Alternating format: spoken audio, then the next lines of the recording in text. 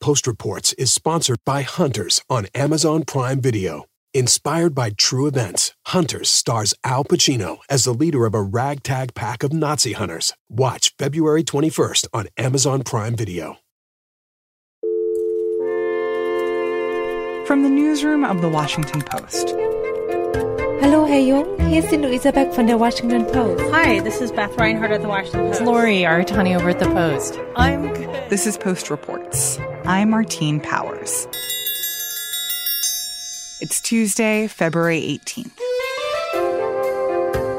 Today, the allegations of sexism that have dogged Michael Bloomberg for years, and card games that tap into a sense of earnestness. Michael Bloomberg is a person worth about $60 billion. B as in Bloomberg, B as in billion. He's run this company, eponymously named Bloomberg, just like Trump has his own company named after himself.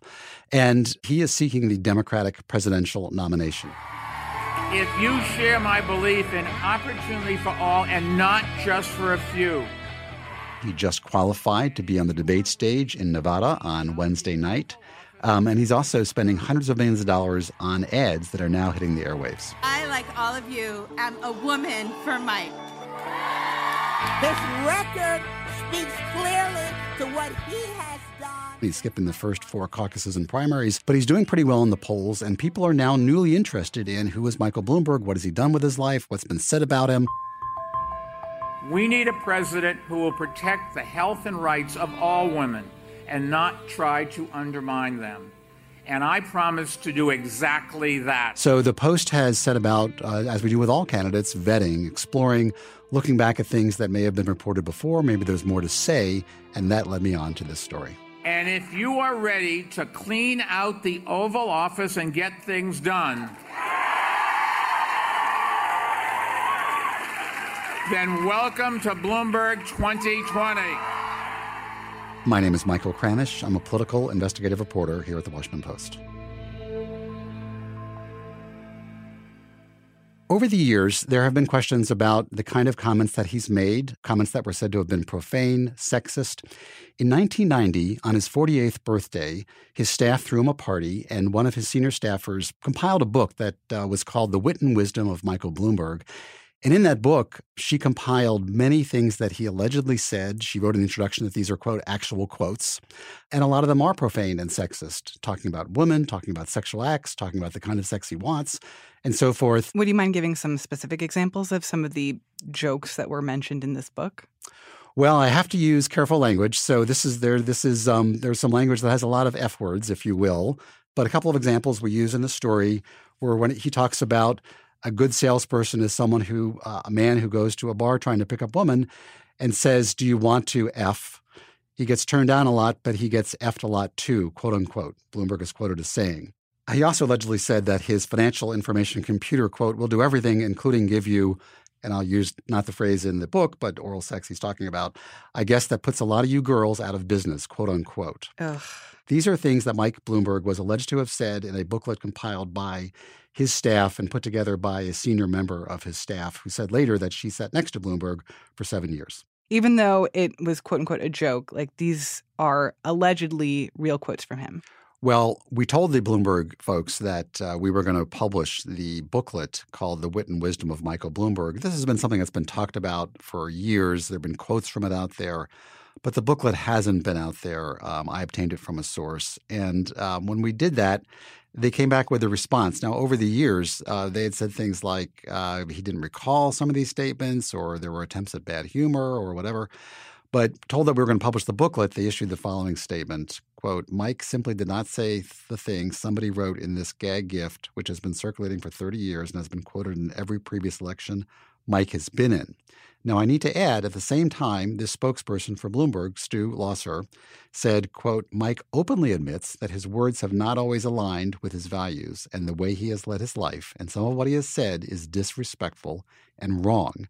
I asked him what are some of those things that Bloomberg has said that are disrespectful and wrong, and he did not provide specifics." But some of the anecdotes that people are alleging about Michael Bloomberg are not just things that come in the category of disrespectful. I mean, some of them are examples of workplace discrimination. Right. There's a number of lawsuits that have been filed against Bloomberg and or his company. The most high-profile example is a lawsuit that was filed regarding an incident that took place in 1995, and a lawsuit was filed by a woman who was a top salesperson at the company in New York City, and her name was Sakiko Sakai Garrison. Her case has received a lot of notice over the years, particularly when Bloomberg first ran for mayor in 2001. And in her case, she says that Bloomberg heard that she was pregnant, and she said that Bloomberg said to her, "Kill it," quote unquote, in a reference she took to mean to her unborn child. And she says in her lawsuit that she asked Bloomberg, "What did you say?" And that he said, "Kill it, great." And then he referred to 16, which Garrison took to mean in reference to number of pregnant women or women with newborn children and so forth. And was her understanding from that incident that he was telling her to have an abortion? That's what she alleged in her lawsuit, yes. And then what happened after that? Well, there was a lot of back and forth. There was a lot of court actions. The Bloomberg company, Bloomberg himself, they hired a law firm. They have obviously pretty unlimited resources. But what happened was, as I reported in the story, very shortly after that, Bloomberg agreed to a settlement that to this day has remained confidential. I've been told by several people with firsthand information, basically, that the settlement was in the six figures. I don't know the exact amount, but it was not insignificant. So that case was settled. And as Garrison understands it, as I understand, I've not talked to her. She wouldn't talk to me, and maybe because she's under this confidentiality agreement. But that, basically she doesn't feel that she can talk about it as far as I know. But did you try to talk to anyone who may have overheard this? So for years, this allegation by Sakiko Sakai Garrison has been central to questions about what Bloomberg has said and done. In my reporting, I did talk to two people, one of who had never been called before about this. Hello? David? Yes, who's calling? David, it's Michael Kranish of the Washington Post, and his name is David Zelenziger. Zelenziger. It's not hard. And this is a gentleman who worked as a technology writer at the Bloomberg company. And I started to work there in February of 1992. I was basically the first technology correspondent. And he said that he was there when this conversation took place. Now, you wanted to know about the Sakiko Sakai Garrison thing. And my recollection is that was when we were still in the old building at 499 Park Avenue. At the 15th floor, there was a rather elaborate coffee bar. And I recall once going up there to get some coffee in the afternoon. And Sakiko Sakai was there. There were some other people from sales. I believe she was sales and delegated to call upon Japanese banks and trading firms because that was an important part of Bloomberg's business. He told me that he recalls Bloomberg coming out, having heard Garrison say that she was pregnant. She had mentioned to some of her girlfriends there and others that she was pregnant, and Mike had just gone there too to get some coffee. And kind of when she mentioned that, some of the girlfriends were kind of congratulating her, and Mike said, "Are you going to kill it? Are you going to kill it?" And that kind of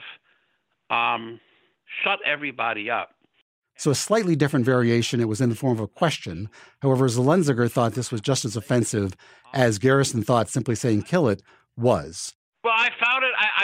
I mean, Jesus. I mean, who would say such a thing? But he has a very specific recollection. I've interviewed him twice about this, and that's his recollection. But it was just out of place. He told me he thought this was an outrageous statement, not the kind of thing you should say. He said, "It struck me as being crude and boorish and selfish." And in Zelenziger's view, he felt that Bloomberg was concerned that yet another woman was going to take leave, and this person was a very important salesperson at the company. So he didn't think this was right, but he's never talked about it until this day. No one has ever asked me about it. I have mentioned to people over the years that I heard that, but no one from... I know that there was litigation. There was an investigation by the EEOC. There was even a trial that was going to be held in the federal court in New York. I have never spoken about this before to lawyers or the press or anyone, but I was there. I heard that, and I was kind of shocked.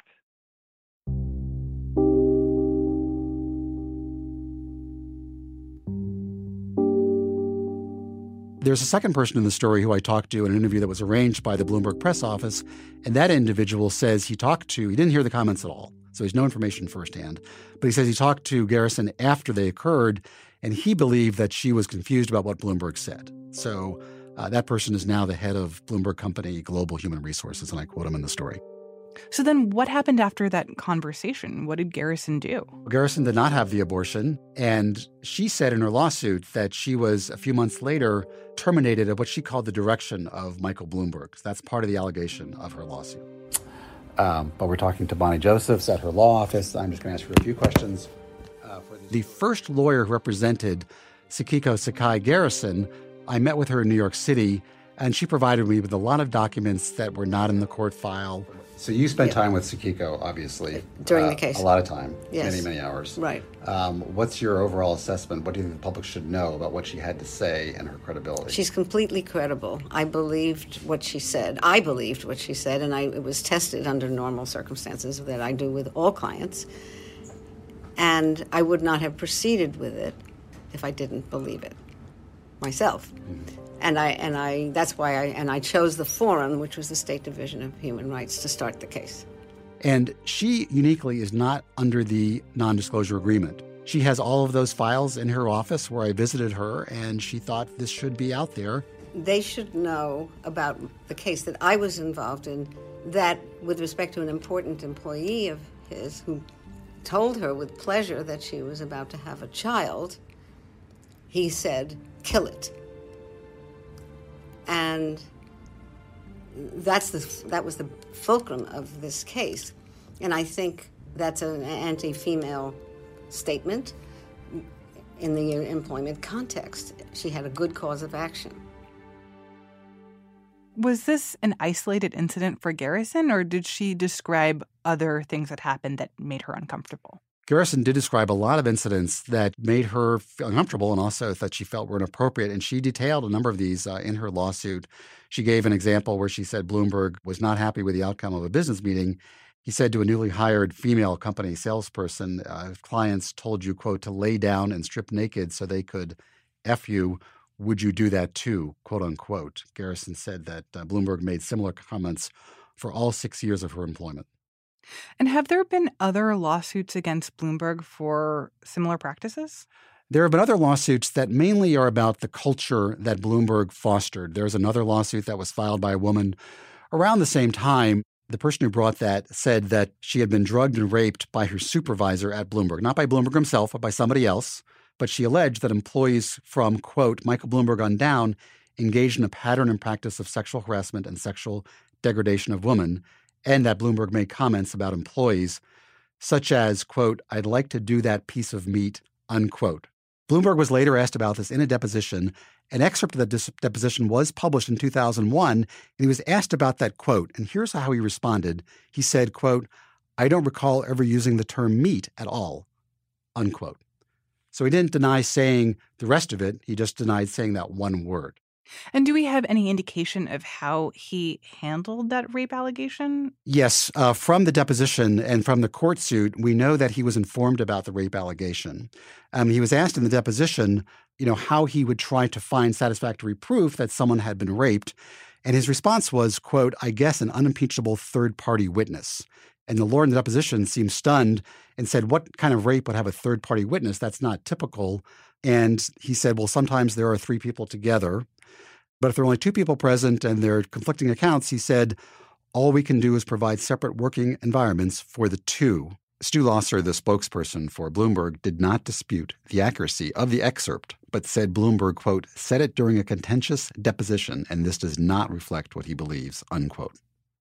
Why is it that we haven't really heard from any of the victims who had made these allegations originally? Well, there was a confidential agreement in the first case, so her words are in her lawsuit. In the second case, that case was dismissed because the person's lawyer did not meet a filing deadline. There's a long trail of court documents over why that lawyer didn't meet the deadline, but that's what happened. But in the end, it didn't go to trial. In fact, none of the cases that I've looked at ended up going to a full trial. They are settled, they're confidentiality agreements, or someone missed a filing deadline, that kind of thing. So there's certain things we don't know. Something that I think is interesting and that I point out in the story is that Bloomberg has been deposed several times about these cases. Separately, there's another deposition done by the Equal Employment Opportunity Commission, which sued the Bloomberg company when Bloomberg wasn't actually running the company, but they brought in Bloomberg to ask him about basically the culture that he fostered. And I was able to, under a Freedom of Information Act request, obtain that deposition. And he was asked about the Garrison case in that deposition, and he said it's outrageous and ridiculous that he never said the things that Garrison alleged him to have said. Of course, in the story, I asked the Bloomberg folks, would Bloomberg release people from confidentiality agreements? Would he release his own depositions about the case? And they said no and no. What has Bloomberg and his campaign said generally about his treatment of women over the years? To be clear, first of all, Bloomberg is not accused of misconduct sexually with an individual. He said he's never dated someone at the company and so forth. The campaign says that he is a great promoter of women, that there are a lot of women in high positions at the company. I interviewed a couple of women who are in high positions at the company, and they say he's always treated them wonderfully, given them great opportunities. In the story, I refer to an email that I obtained under a Freedom of Information Act request from 2006. It's from one Bloomberg executive to another.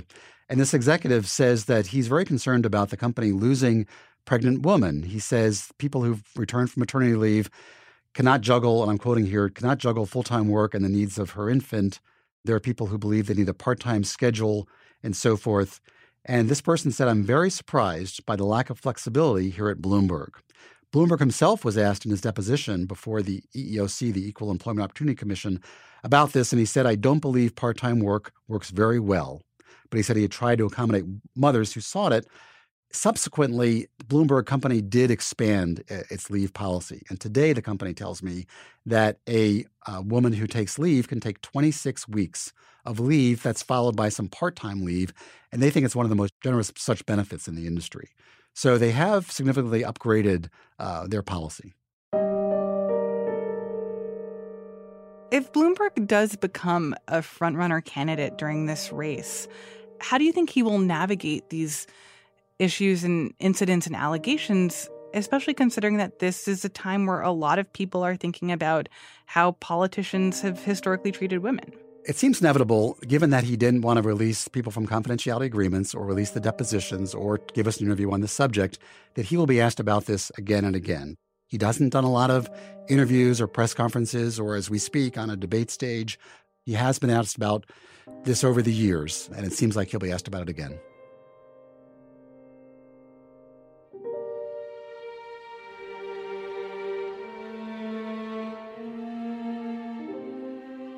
Michael Kranish is a political investigative reporter for The Post.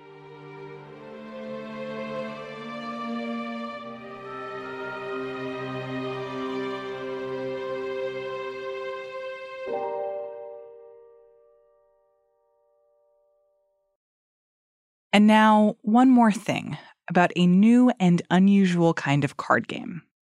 Here we go. What is something missing in your life? Yikes.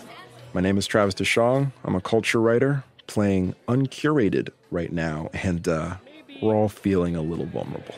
A larger sense of, I can say a lot of things like purpose or blah, blah, blah, or whatever. I think over the past few months, I've received a number of what I would call purposeful questioning card games. Games like We're Not Really Strangers, Big Talk, So Cards, We Connect cards. And the point of them is to essentially, through questioning and answering, promote introspection and vulnerability in a fun, safe environment. What do you wish you could forgive yourself for?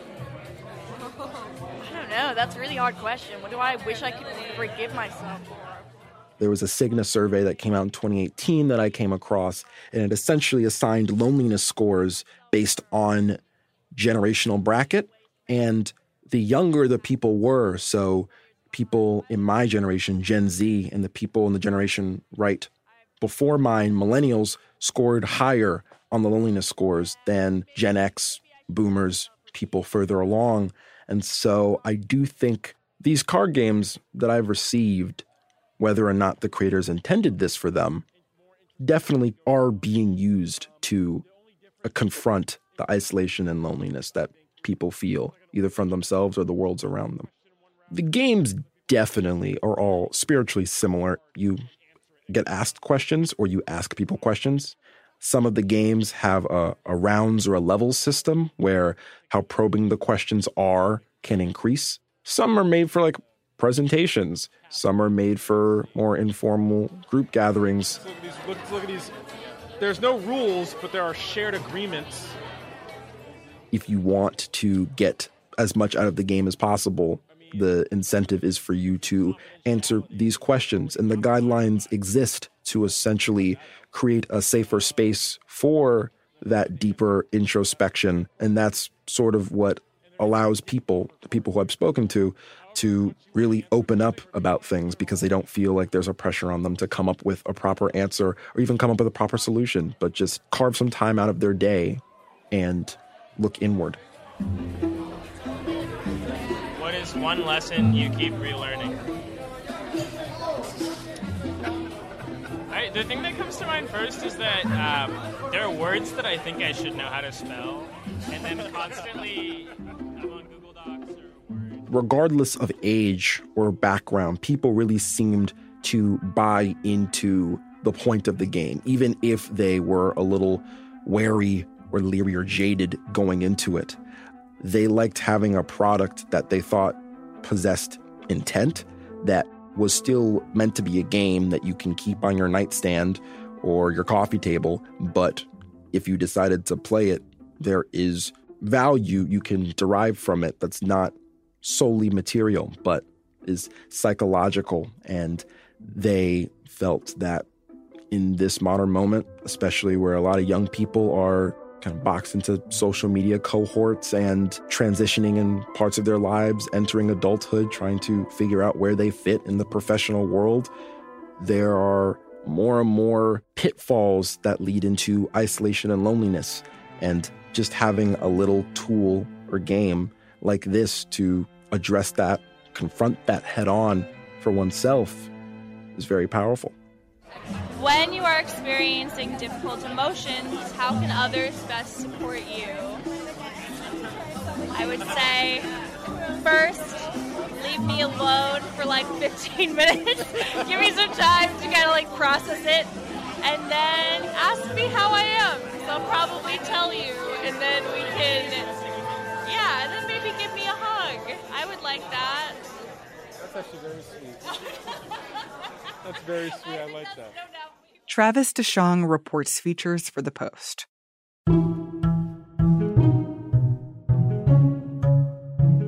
That's it for Post Reports. Thanks for listening.